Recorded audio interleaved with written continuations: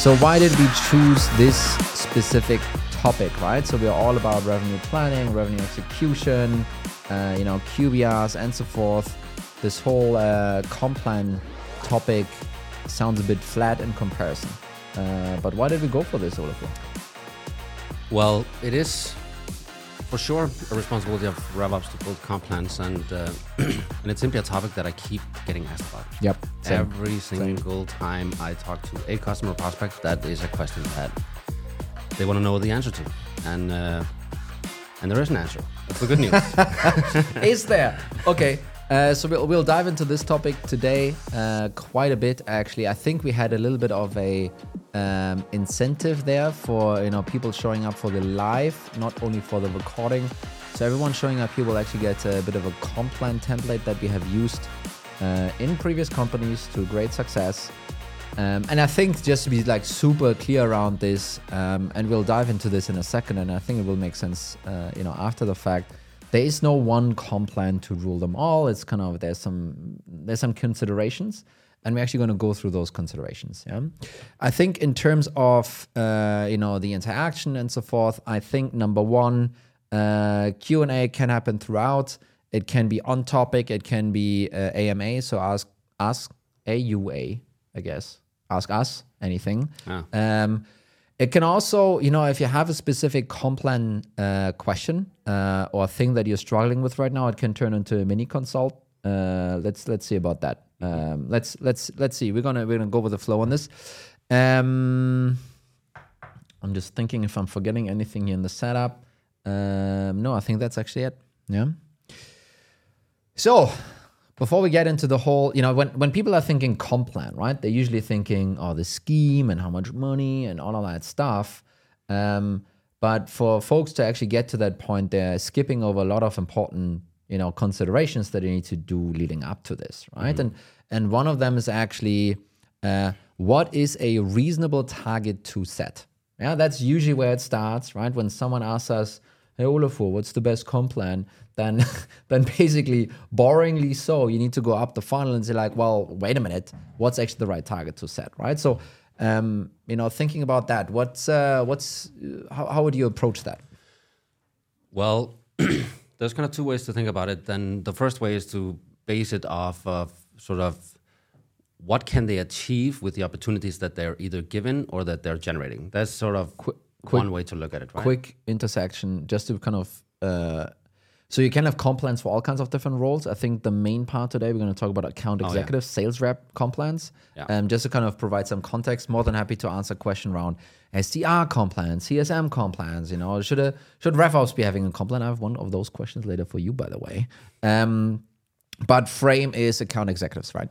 Yeah, and I think you could also apply to account management, almost carbon copy that over. But yeah, to my point, so basically you need to obviously try to figure out how many opportunities to give them, what is the average conversion rate. We call it a reverse funnel to kind of assess how much revenue can that person generate within the period and what kind of materials are they given to close it. Mm-hmm.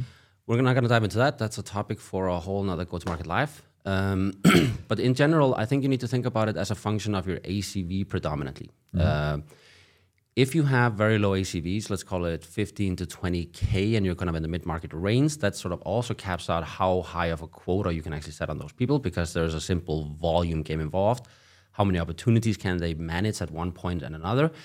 And this is typically where you're seeing companies paying people sort of 500K to 700, expecting them to close 500 to 750K per annum. Mm-hmm. That's sort of roughly the territory that. Yeah, and I think another way to potentially also look at this is. Especially if you're more an established organization that always been going for a couple of years. So how much are they actually closing, right? So, I think that could be one of the baselines. And obviously then in a deeper analysis, you can figure out, well, could they be closing more? Could they be closing more by giving them more opportunities? Could they be closing more by giving them only higher converting opportunities? That could be it's a completely different, separate conversation, as you just mentioned. Yeah. But the first one is really kind of what is actually a reasonable target to set. Yeah. And we'll talk quickly how some people mess that target setting up completely, right? But it should really be a consideration that is bottom up based on the time of day that they have, the opportunities that they have access to, the ACVs and so forth, right?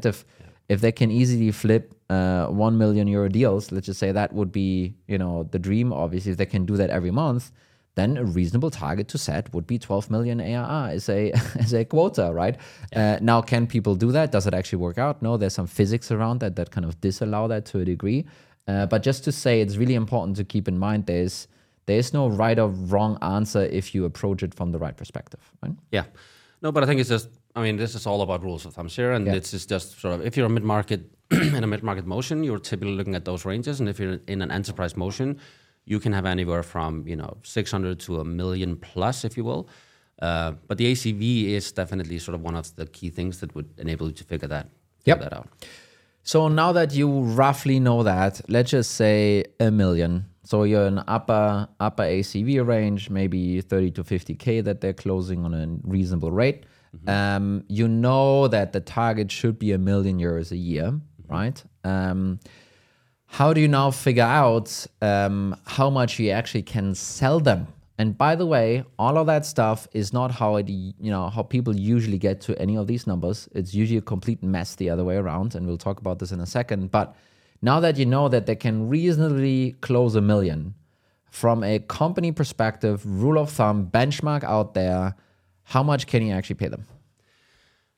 Yeah, and that's basically, it's a reverse question of basically how much are you willing to pay for $1 for this part of the function of generating $1. And the typical ratio that people use to assess if you have an efficient AE mechanic is that you have an OTE to quota ratio.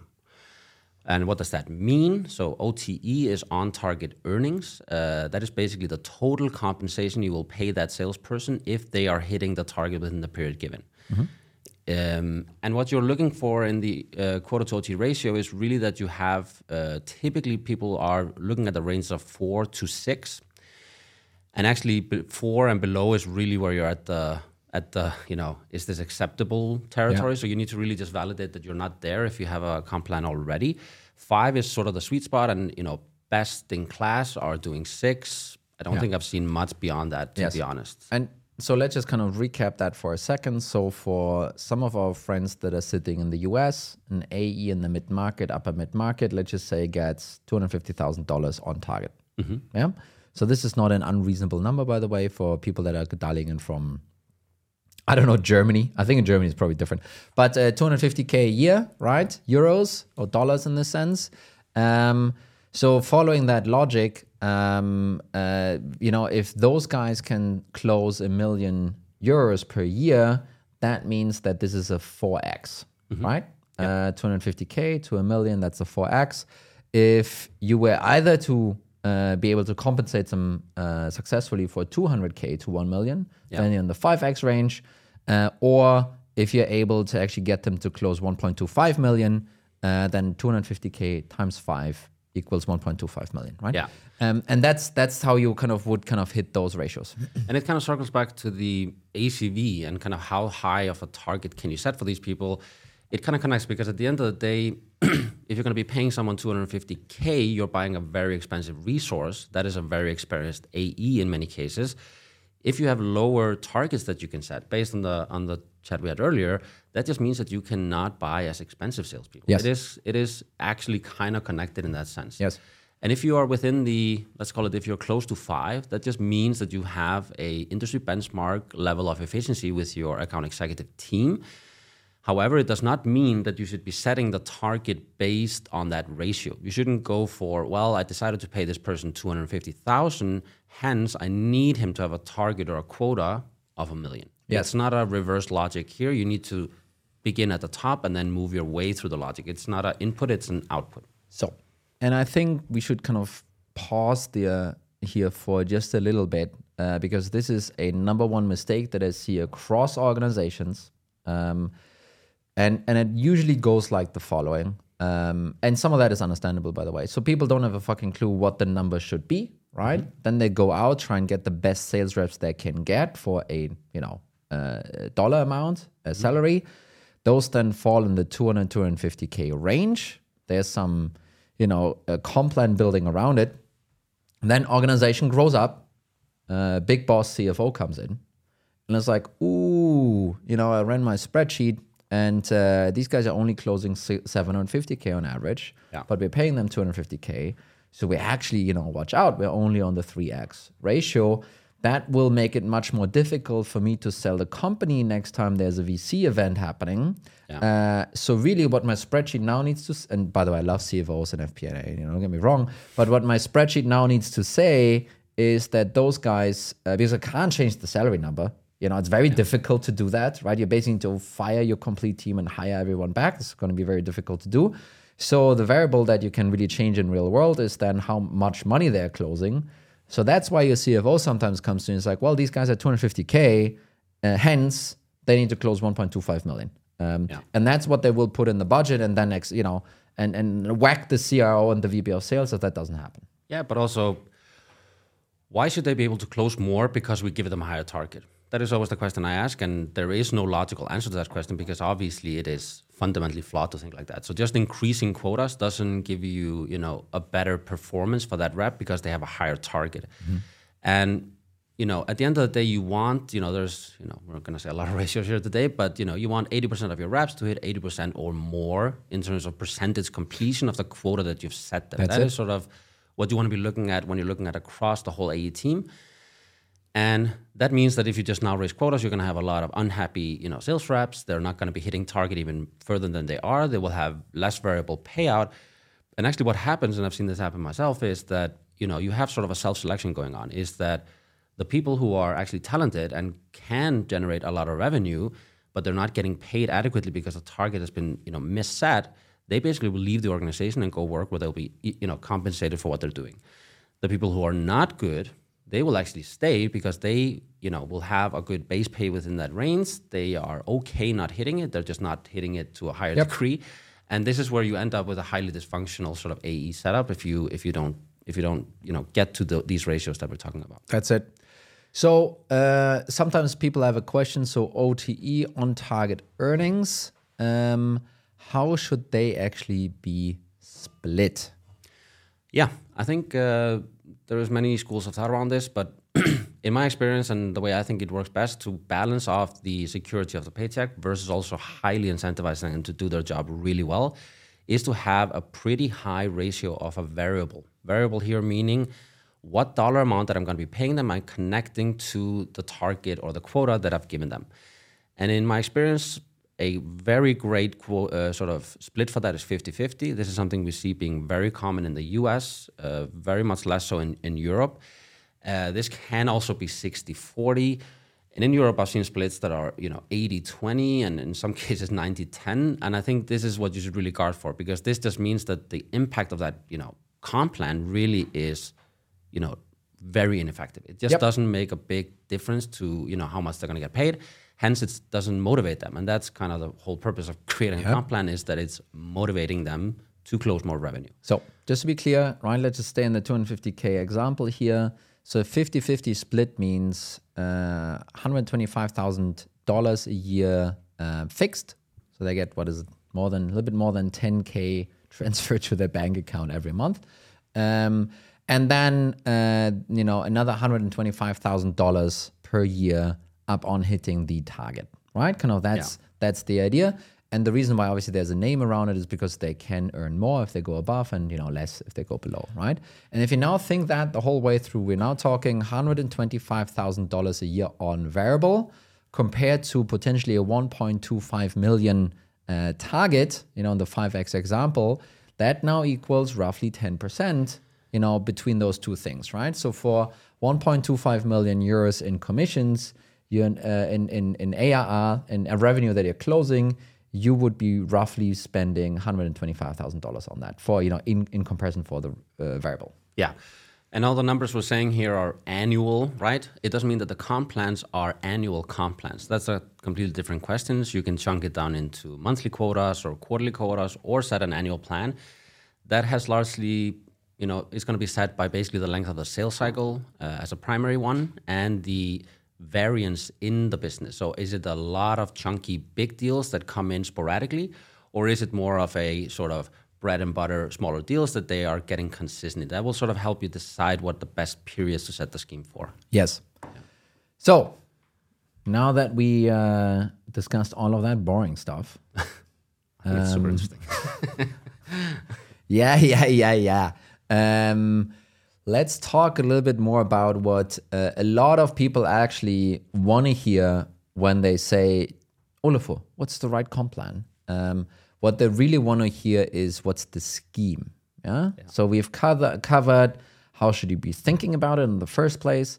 We've covered how that breaks down and the math makes sense and how you can then align it to potential benchmarks. And now it's really about the nitty gritty of, okay, how does the slope look like? What are maybe, how should be kickers? How we should be thinking about those and so forth, right? So let's kind of jump into that actually. So when someone then asks you, okay, now we're kind of all the way down. So the scheme, how should we be thinking about the scheme? Yeah, so basically the math you did actually on the variable, it basically means that you are, setting them up for earning usually a percentage of the total annual fee. If you kind of break it down, their variable component is very much tied to then, how much ACV they're going to be, ARR they're going to be signing, right? And this ends up usually being best practice around 8% to 14% of the total ARR signed. If you translate that into MRR world, you would be looking for $1 of MRR would lead to an average $1 payout for the rep. And again, this is at 100% completion, that they are hitting that target. That earns them the combination of getting $1 for $1 signed. Let me recap that for 1 second. So this is a very neat little thing that we stumbled over back then in the day, but also is a thing that a couple of others now stumbled over as well, probably before us as well. So if you want to land in the 8 to 14% range of the total ARR, if you take the MRR, so 1/12 of the annual amount, that equals, I think, 8.666%. Yeah. This is a great level to be at. And that basically, first of all, it's super simple. I close a 1K MRR deal, I get 1K in my pocket. Great, I love that. But also it actually puts really neatly in the bottom of the benchmark here, allowing you for a nice buffer on top for kickers, for accelerators, for all kinds of other things that you're coming up with to kind of start out and keeping that extremely simple, right? You close $1,000 MRR, you get $1,000 MRR into your pocket. Well, technically yes, but only if you hit target. Keep it simple, please. But of course, right? No, so in that logic, the way you explained it here, that would actually mean that you would have a completely linear payout. So if you kind of put it on a graph here, that just means $1 to your target, and kind of how you earn it is a linear progression. You always get paid the same per dollar, if you will. I think this is where we wanted a graph from Bart, but Bart. Yeah, I'll do graphs with my hands, I guess, for now. But at the end of the day, you can also now add structure to that thinking, right? That's the level that you're happy to pay out. You set a realistic target. You're efficiently gonna, make those dollars back, and you're gonna be paying the right amount per dollar if you pay $1 per MRR. Just to keep it simple here, and this can be different amounts, right?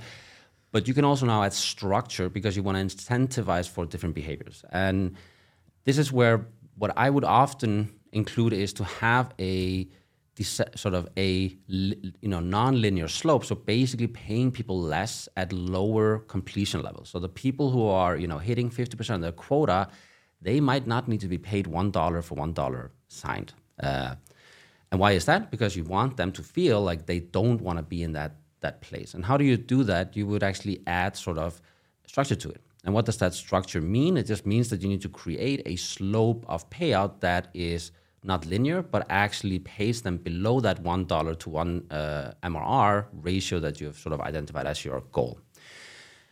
But in combination, when they get to the end of that quota, all of those dollars that you're paying them on a lower amount for need to add up to $1 for $1 signed if they do get there. Yep.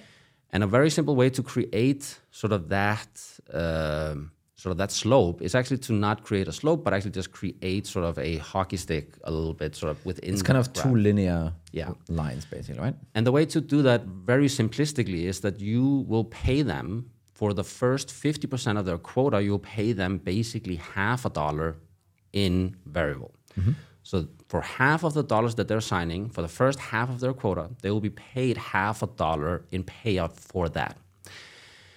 Or 50% of whatever amount you've decided is your ratio, right? And then for the 50 to 100%, you would then actually be happy to pay $1.5.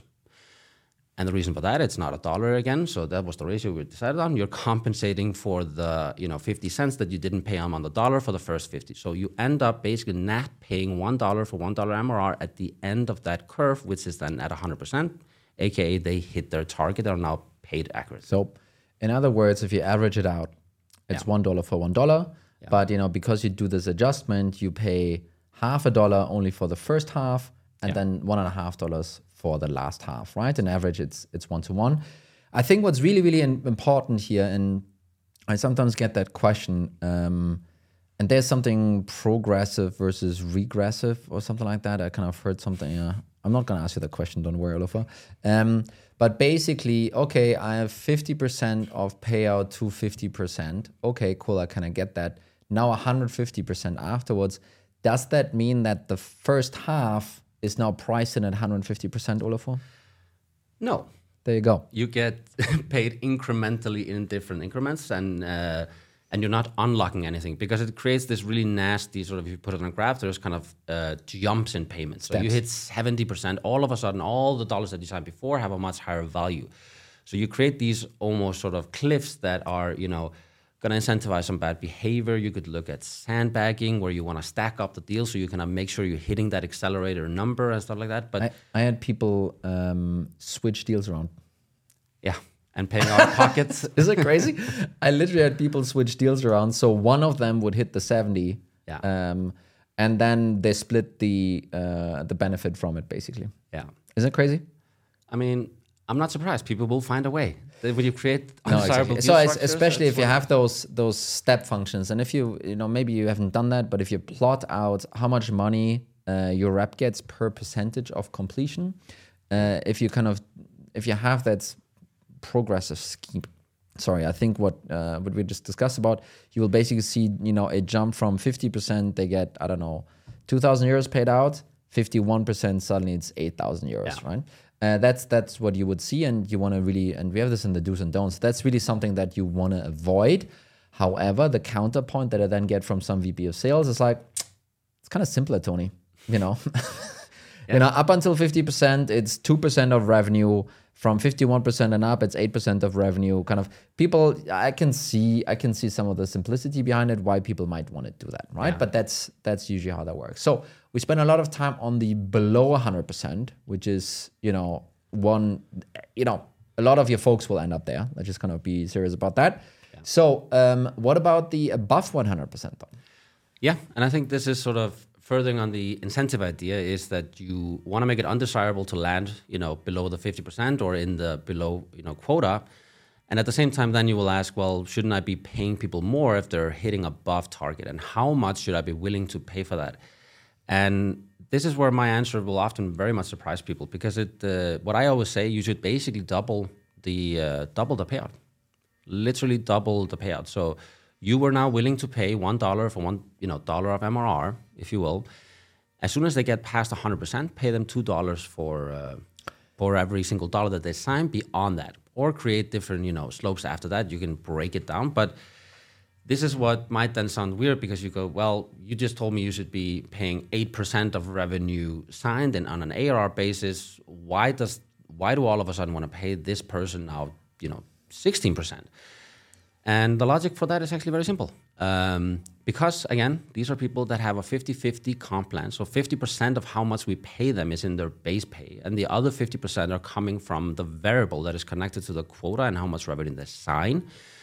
So if you double that payment above 100%, you will be dollar for dollar paying the same ratio, cost ratio overall, as you were before and when they hit 100%. And the reason for that, and just to simplify the example here, because this already sounds complicated in my head, it's that if you imagine that you have 2 salespeople now, how much would you be paying them each? You would be paying them $250K each to sign $1 million each, right? If you have only one salesperson and you're paying him $250K to sign $1 million, you'll be paying him 125K in variable. And if you now double pay him and he hits 200%, that will combined actually means that he will be paid 250,000 for the 100% above quota or above target. So it's almost as if you just hired another successful salesperson who hit their target. There's no difference in the amount you're paying for the dollar. Another way to say it, right? Once they hit target, they basically are now leveled out. Variable and base is the same now, and now they go above. And basically, you would be able to save the base for everything that they go above. Yeah. If you keep doubling it, you basically kind of keep the same ratio going. And you might be like, oh, this was my idea of saving $1. I think it's a terrible idea to try and save dollars on your best reps. By the way, it's the worst freaking idea that's out there, because those are the ones that you really, really don't want to lose. Those are also the ones that, comparative to competition, that work out and therefore want to overpay, basically, right? So you have way more insight than people outside of the organization, and you really want to make sure you overpay on those account executives. They kind of eclipsed their base, ratio to a degree. That is one way of arguing that this should be the case to your CFO, if that comes up. Yeah, and the reason why a lot of people will squirm at this idea or this kind of payouts is that what I've seen in all of the companies I've been in is that the most successful salesperson is always earning more than the CEO of the company. Yes, and that's a good thing. The CEO should be happy about that. So more on that, actually. So you look at me, it's like, yeah, well, I'm the CEO here. That's right. So no, but I think the other piece is also almost, and it's a little bit perverse, to be honest, because it's like sales reps and it's like, it's comparison to other people in the organization. It's sometimes difficult to kind of run around those numbers. But I had coffee conversations when one of the reps was basically hitting, I think 300 or 400%. So one large deal bringing him to that point in the quarter. He didn't close anything the rest of the year, obviously. But I think the comp that I paid out was, I think, 70,000 euros or something like that. Yeah. Right? And you want to be... So, by the way, don't ever cap a comp plan. They are already physically capped by them not being able to close more deals anyway. So there's no need to cap them. But basically, what I then did for a while until everyone knew about it, every single time I, encountered a rep on the coffee machine, I was like, hey, do you know how much that guy earned? And by the way, all of this is pretty transparent because you have a leaderboard, the targets are clear, everyone can calculate everyone else's commission, right? It's not behind the scenes, it's not secret in that sense. And then, no, I don't. And it's like, well, he just took home, 70,000 euros. Yeah, but when you feel squeamish about those conversations, and I certainly had those feelings, I also sat down and I thought about it a little bit deeper, and I said, is half of my salary, based on me doing what I told people I would do or what I would be capable of doing? So I have an inherent risk of me getting paid what I'm supposed to be paid out of half of my salary. So these kind of payments are for the successful people who overcome that risk. And the other risk that is, not often talked about is that, these people get fired a lot more than people who are sitting in other parts of the business. Yeah. And there is an inherent risk to having this job that is meaning that it's very highly compensated. There is... so these conversations come up, right? Especially so we're in Denmark. It feels like everyone is sharing their salaries with everyone. But basically, it's kind of why this, why that? And I think sometimes those conversations are a bit difficult, and especially in kind of this context. And I don't think there's a great way around it. I think what I sometimes use, and I'm not super proud of it, but it's like, hey, listen, if you really want to have that job, there's an AE slot open. Yeah. Join. I'll say it's fine. Join. You did it to me, I think, and I said no, thank you. I mean, it's a little bit unfair, right, to kind of a large degree, but I gotta say, being an account executive, and I think even more so being an SDR, so an outbound rep, really difficult jobs, and I think some of the compensation there is by the way also a market rate thing. By the way, no, I was actually going to say that CEO in a previous company, he also said, if we're not paying these rates, this is the market rate, and the rate is being set by what we just said before. It's I'm willing to pay this much for revenue, hence these are the people I'm going to be paying for that. And if you're not the one paying it, someone else will, and you will just not attract the right talent. You will not sell as much as you could be selling, and And yes, this is a position that anyone with, there's no degree for being an AE or being a salesperson. So, if you want to be in that career, you can. But at the end of the day, this is a market that has been set, and that's why you need to pay these people very well. At your own risk, I guess. Yeah. Okay, so this was a bit of the overall kind of main deal structure. Moving on to, I used to call it kickers, other call it accelerators. I think if you're into like online gaming, it would be buffs and debuffs. There's all kinds of different ways to go about it. But how to even think about kickers, Olafur? Yeah, so kickers, just to be clear, these are additional payments that you'll make to the rep if they, achieve certain things in the structure of signing a deal. Because you run the risk when you only incentivize people on revenue dollars, that is the only thing that they will optimize, which is to some degree what you want, but you as a company, you have other concerns besides just the raw dollar amount that's being brought in. And this is where you want to make sure that you are incentivizing the rep to be in the same position as the company, where he wants the same thing as the company wants. And what are we talking about here? We're actually talking about deal structure. And I've seen this so many times where people haven't fully thought into this, is that reps will end up signing deals with monthly payment terms, opt out after 6 months, contract lengths that are not within the confines of what the company wants. And those are not negatively punished on the ARR in the deal and how much the company will recognize, but it definitely has cash flow implications. There's more risk to that deal. It needs to be renewed more often, so you might have to pay an account manager to do that or a CS person. And this is where you might want to add kickers to the payout when they do something that is done well. And what does well mean here? First and foremost, you need to kind of set what is the standard that we have as a business. And that means basically to set what are our standard payment terms? What do we think is going to be the bulk of how much we can ask them, and in what kind of increments can we ask them to pay it? Is it annually upfront? Is it quarterly? Is it monthly? And if you as a company decide that you will, have as a business model that you're selling ARR and it's annually paid upfront, if salespeople now negotiate with a customer, they can either do discounts on the dollar value, which they won't want to do because, they're incentivized on the dollar.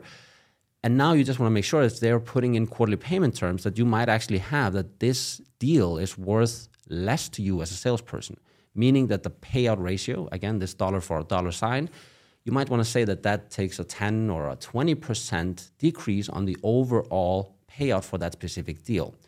Yep. Let me kind of recatch some of that stuff. So first of all, you need to establish a baseline. What does a normal deal look like? If your normal deal is monthly payment and monthly renewal, then that's your normal deal, right? Mm-hmm. And I don't know how you go below that, but that is then the baseline. Mm-hmm.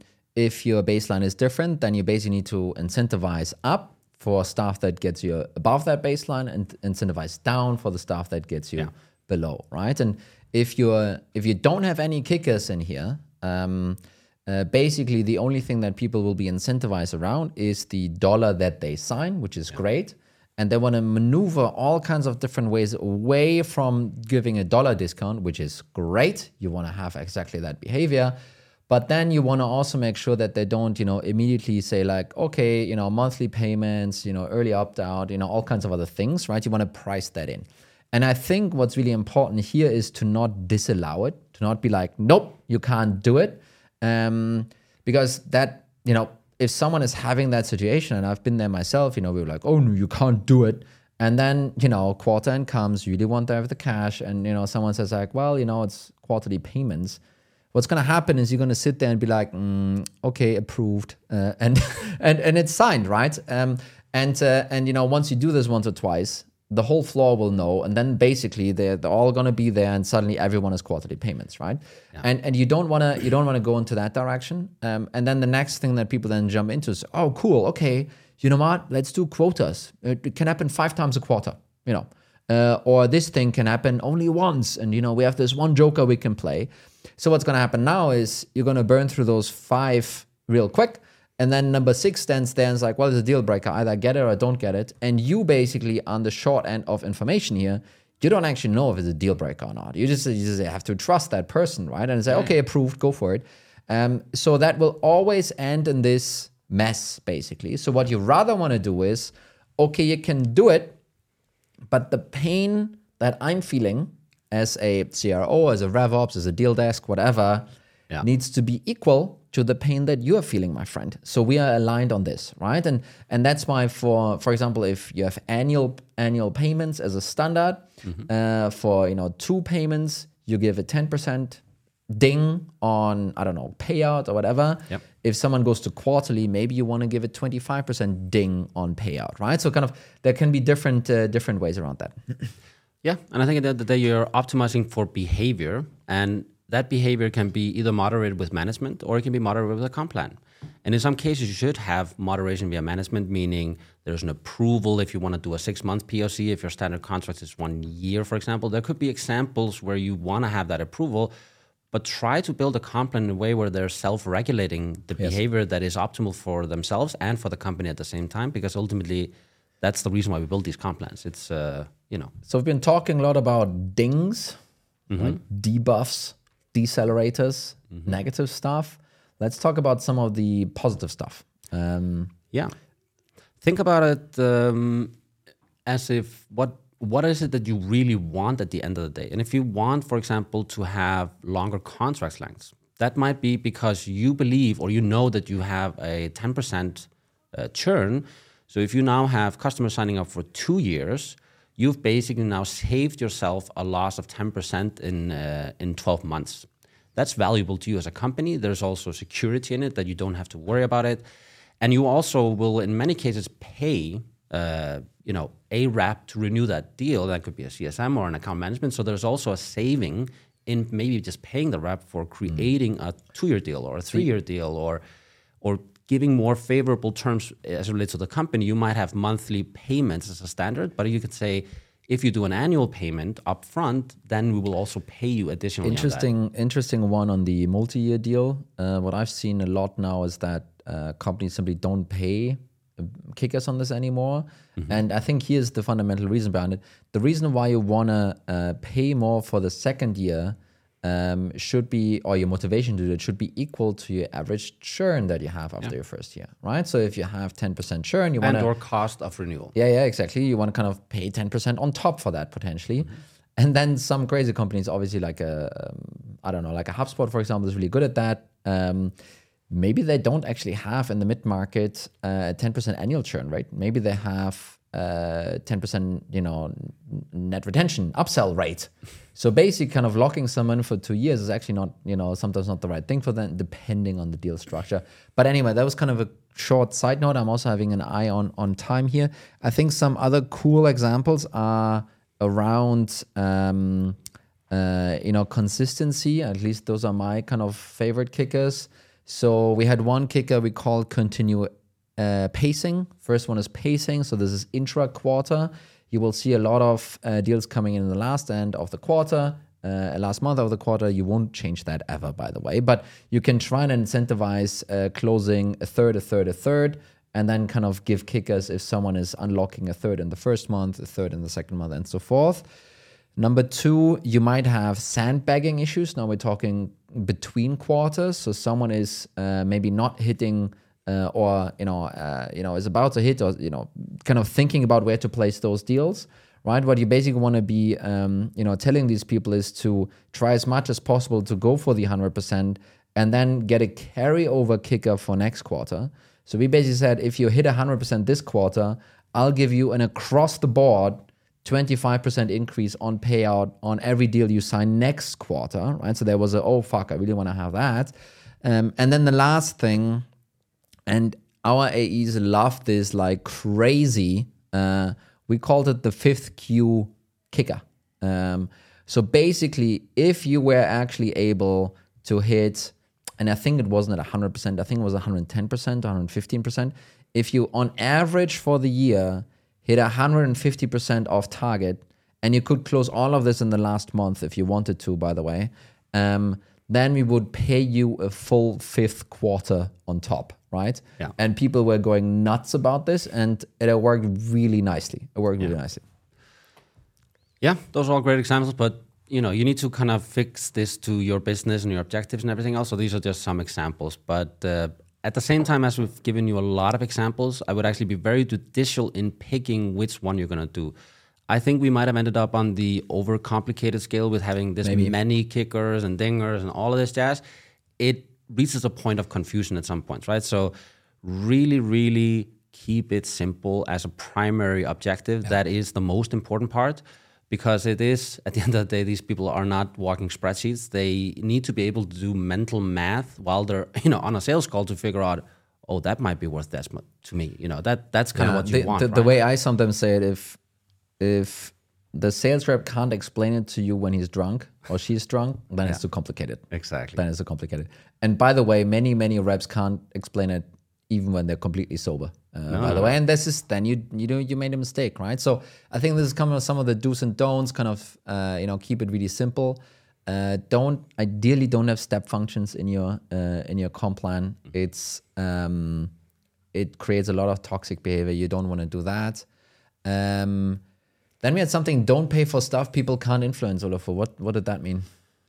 Yeah, that basically means think about whether they can change the reality of that. And one of the clearest examples, and this is one thing that I see CFOs many times argue for and actually institute, and it's really damaging. It's, for example, to say, we won't pay the rep until the client pays us.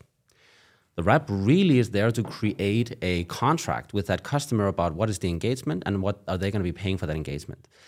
If they pay in 60 days or 30 days or half a year too late, they have no control over that beyond what is contractually obligated. So as long as they get that contract on the right terms, you wouldn't want to give them basically either a ding or a later payment if they are not paying on time. Or if you do it, what I've seen, and then that was changed. Guess what they're doing? They're calling up those customers and asking for the money to be paid. And first of all, they don't do this in coordination with whoever's doing the rollout or the CSM or anything like that. They just pick up the phone and say, hey, where's my fucking money? Yeah. Do you want that to be a customer interaction, number one? And number two, do you want your reps to spend time on that? Yeah, exactly. Right? So kind of those are the things. And same with clawbacks, by the way.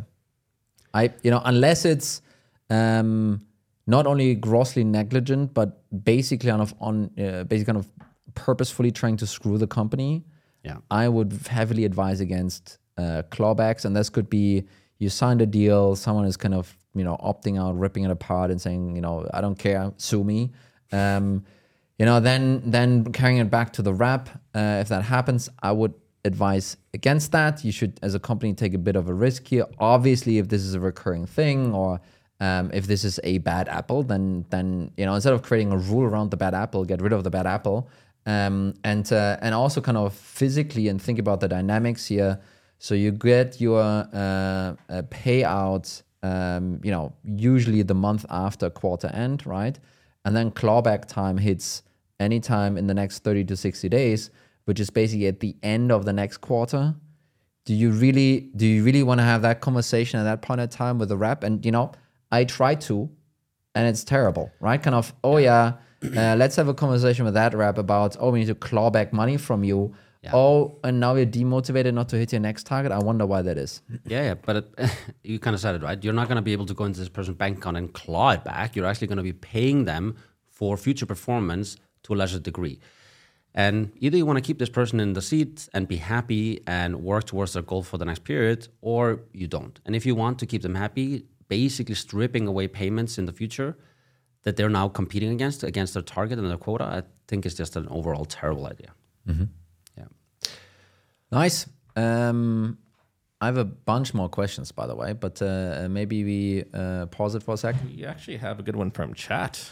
Yes. Stefan asks here, he would love your thoughts about linear goal attainment versus cliffs. So for an example of ops created, do you incentivize 47, 48, 49, or do you incentivize 45, then 50? Yes, so that's kind of talking about the step function, I think, to a degree, just kind of explain it differently. So up until X opportunities, so this would be like an SDR kind of example, right? Up until X opportunities, you basically get nothing. Yeah. And then up until Y, it could start from 0 or it could jump up to, whatever. I mean, the same logic applies. It's overall a bad idea. Figure out how much, you're going to be paying on a per opportunity basis. And when they when they go above that, how much they're going to be willing to pay for the incremental next opportunity. The whole idea of a cliff is that they will somehow magically always be able to get there. And, it just isn't that, it isn't an on-off toggle where they kind of either are successful doing something or they're not. I think it is that you want to basically try to influence the last incremental step that they're trying to perform in that point in time. And that cliff can, also serve the function of saying, well, I'm kind of only halfway there. There's only 10 days left. I can't possibly hit the cliff. So what if I just slow down now? I take these very good conversations I'm having over here and I just kill them very early on in the next month. And then I will more likely hit my cliff in the next period. And now you kind of have the sandbagging problem. And this is generally and I have never seen it work, to be perfectly honest. I think it's, to a degree an adaptation of lesser payout here and then more payout later. Yeah. Usually I've seen that doing zero is sometimes difficult, right? Whether or not you jump then at 51 or you kind of have a nice steep increase then after 51 is kind of a different conversation. Yeah, and I've seen often people not paying for the first 5 opportunities or whatever it is. And this overall just screams to me for being a terrible idea. It's almost like half of the work you're going to put we value at $0, and then only the work you do after we value higher. It's too kind of strong for my taste. Excellent. And Nathan asks, do you see a difference in do's and don'ts for clawbacks for high volume, low value sales versus low volume, high value sales? The clawback specifically, or? Yes. Yeah. Well, I think the way to address, the two different things is to basically use the scope of time more adequately kind of in the structure of the comp plan. Instead of saying we'll pay you out on a shorter term interval and set sort of, a quarterly target, this just means that you might have to have either a full-blown annual target and or a component where part of it is annual and part of it is in the shorter increment, right? Yeah, I'm also wondering, so some of that also might sound like, well, you should have different rules for the big deals than you have for the smaller deals. There might also be some difference in, the sales rep process around that, right? There might be some pieces that just flip or come easily or come even for free or, something like that. That might warrant a difference like that. And I think the way you need to think about it maybe is bigger deals will probably usually close with bigger organizations over a longer sales cycle. So there is some more trust and de-risking, built on both sides actually. And those organizations, they will probably pay their bills versus smaller deals with smaller companies that might sometimes change, right? What you're saying is you have a different risk profile for those different segments. And yeah, I don't have a great answer kind of what the best solution for this is, but that's basically what you're having, right? Yeah. No, but the reason I went to the annual component was because what I've seen within enterprise is that there is sometimes basically a huge variance in how they close. So in Q1, they will have a 200% completion, and then in Q2, they will do nothing, and then in Q3, they will have a high overperformance as well. And this is where basically kind of taking the variance out here can be, mitigated by having a longer period of what you're, benchmarking the performance against. Because in enterprise, sometimes what they will rely on to take those bumps up is to have a draw of some kind. Basically saying, hey, we will, give you out a payment, as an advance on future stuff to happen because we usually have a massive Q4. So I want to distribute how you get sort of paid a little bit early in the year. And yes, draws can and, could be clawed back because it is an advancement on something. It's a loan, if you will, to an employee I think, to a certain degree. It's not the same as the other clawback that we discussed. I think the whole draw idea is actually, I haven't seen it in Europe. It's like very much a US thing. But basically it's to a degree.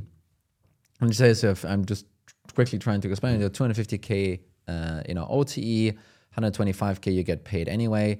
And then, there's a lot of deals maybe happening in Q4. So basically what you're doing a draw is then to say, you know what, I think we're going to pay you, 10% or 30% or 40% of that variable chunked out over, the earlier part of the year, expecting that you will, recoup that, when you get there, right? And it gets really complicated real quick when you don't. Or when someone leaves, before the year end and so forth. So this whole draw business is, I'm not comfortable with it. No, but it's also used often for ramp up and stuff like that. But maybe let's not dive much deeper into the draw.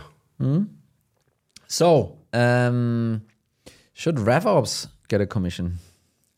No. Do you think so? No, I don't think so either. But why, Olafur? What's the best answer here? Well, what can they influence? Let's go back to that argument. Are they going to be sitting on a call and facilitating a deal closing, or are they going to be setting up a tool to get that deal? They're not directly influencing how many revenue dollars come in at which point in time directly. That's why I think overall they shouldn't be necessarily. But also their revenue operations. They're looking at stuff across the funnel. They're often helping on things that are not revenue driving, and you don't want them to start to become kind of single focus minded on just one part of their job. And I think one other way to look at it is, I think folks need to differentiate between I'm not being paid adequately, which is a problem, and you get paid more. But trying to get there by discussing commission, because that might be easier with your boss. I think I would be careful around. Don't ask for a comp plan, ask for a raise. Yeah. But Tony, should CEOs be paid commission or variable? So this is so funny that you say that, because I think yes. You think yes? Yeah, I think, and the reason is the following, and I've seen this now a couple of times. If you are the CEO, you have, you're setting the budget, right, together with the CFO and the board and stuff. And you're setting, whatever number you feel is the right number. And then you give this number to people that are being commissioned, either the CRO or the VP of sales and stuff like that. And they kind of get penalized for not hitting this number, but you don't. And I think, so obviously, the company story and all of that stuff, but, that there's, I could go deeper into that area. But the point is, since the CEO is a fundamental part of target setting of revenue for the year, I think he or she should have some skin in the game that ties him or her to that number in order to get some reality check in, actually. And I think that should be, 30-40% of the salary, actually. Yeah, but with that logic, wouldn't you also say that incentivize them to set a lower target than maybe is very reasonably achievable? So they are basically now not optimizing for what the board is hiring that person to do? Yeah, 100%. I mean, there's gamesmanship in this, but usually what you see on the board is rarely will people undershoot. Mostly everyone around the table is pulling up. Everyone is pulling up the target, right? The CFO is pulling up the target. The investors are pulling up the target. Everyone wants that. Who actually sits in the boardroom and tries to be very realistic about it? And I think it should be the CEO. I think the CEO should have like I'm actually tied to this number. I need to make sure that we can hit that number, and that will bring some reality check actually in that conversation. What about the CFO actually? Yeah, I don't know. I'm not sure about CFOs. You sold me on the CEO thing. I think CFOs would fall under the same principle, honestly. I think so. I think with this, the thing is you can use both arguments in both directions. I would say like, well, the CFO should really not be, partial in that sense. Same for the CEO and stuff. But be careful. I don't know, Bart, was there, we're just wrapping soon up on time. Just want to make sure that there's... But actually, you know what? Let's bring on Stefan live. Wow. Beautiful. Let's see if this works. All right, Stefan. Unmute. Good morning. Or there you go. Hey. Good morning. The question that I had was around PIPs and goal attainment and how PIPs play into goal attainment. And I give you a specific example. If there are roughly 20% of reps hitting between 85 and 99% of goal attainment, should you now toughen up the PIP standard, or should everything driven be through a financial incentive model? Yeah.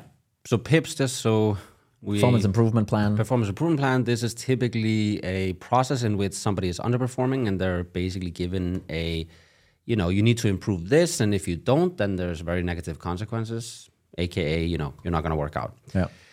And the way that I've always thought about PIPs is that if you have a problem such that one as you described is that only 20% of reps are hitting 80% or more of target, you have basically a structural problem. You don't have a performance problem because you have hired a lot of reps and 80% of them are not achieving the targets that has been set out.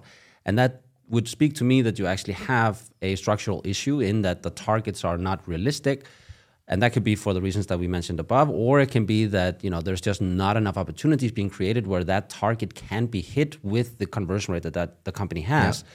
And I think for me, when I do, you know, recommend having pips and when to give them, I think it's that is really trying to tap into the performance and the behavior. It's not about saying, do this, and I'm going to add more stressor to you to do this, or I'm going to fire you. It's actually giving them steps that have more to do with effort than outcomes.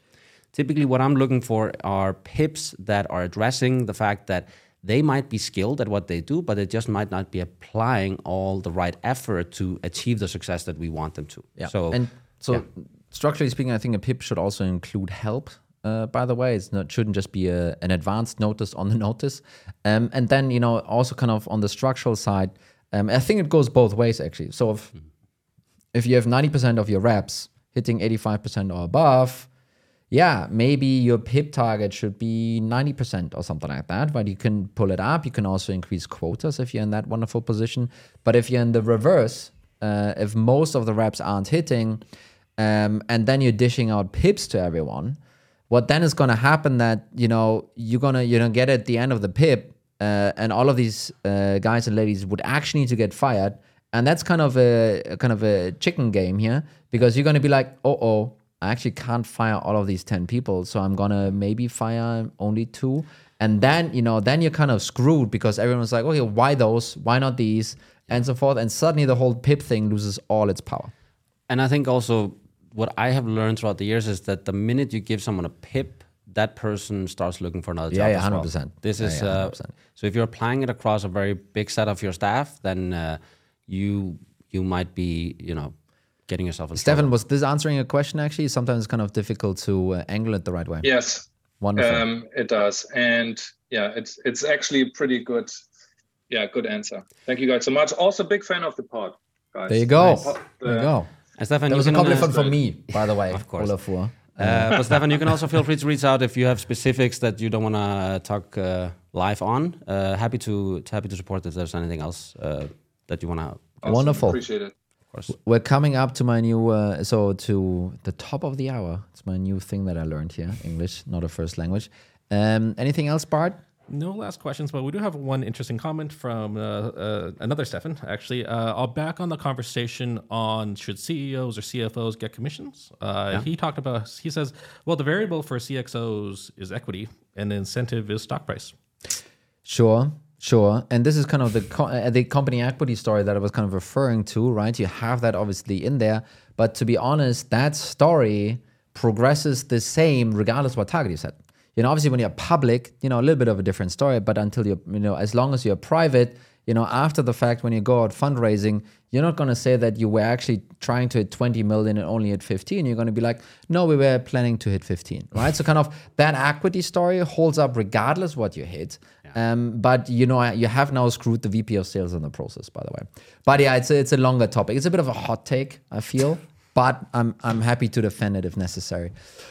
Okay, wonderful. I hope this was adding value. I hope this was fun. It's fun for me. I'm not sure if it's fun for is it fun for you, Olaf, or is it comp plans? Yes. Being live, I'm still getting familiar with it. Yeah. Okay, thank you everyone for joining. If you haven't already joined the revenue letter, sign up on my LinkedIn page and so forth. And otherwise, we're going to be back in 2 weeks. Do we actually Bart? Do we have a topic for the next time? We do, yeah. As a quick, preview, we're talking about outbound. Outbound? Yes. Oh, I didn't know that. Wonderful. Let's talk about outbound next time. Thank you, everyone. Bye-bye.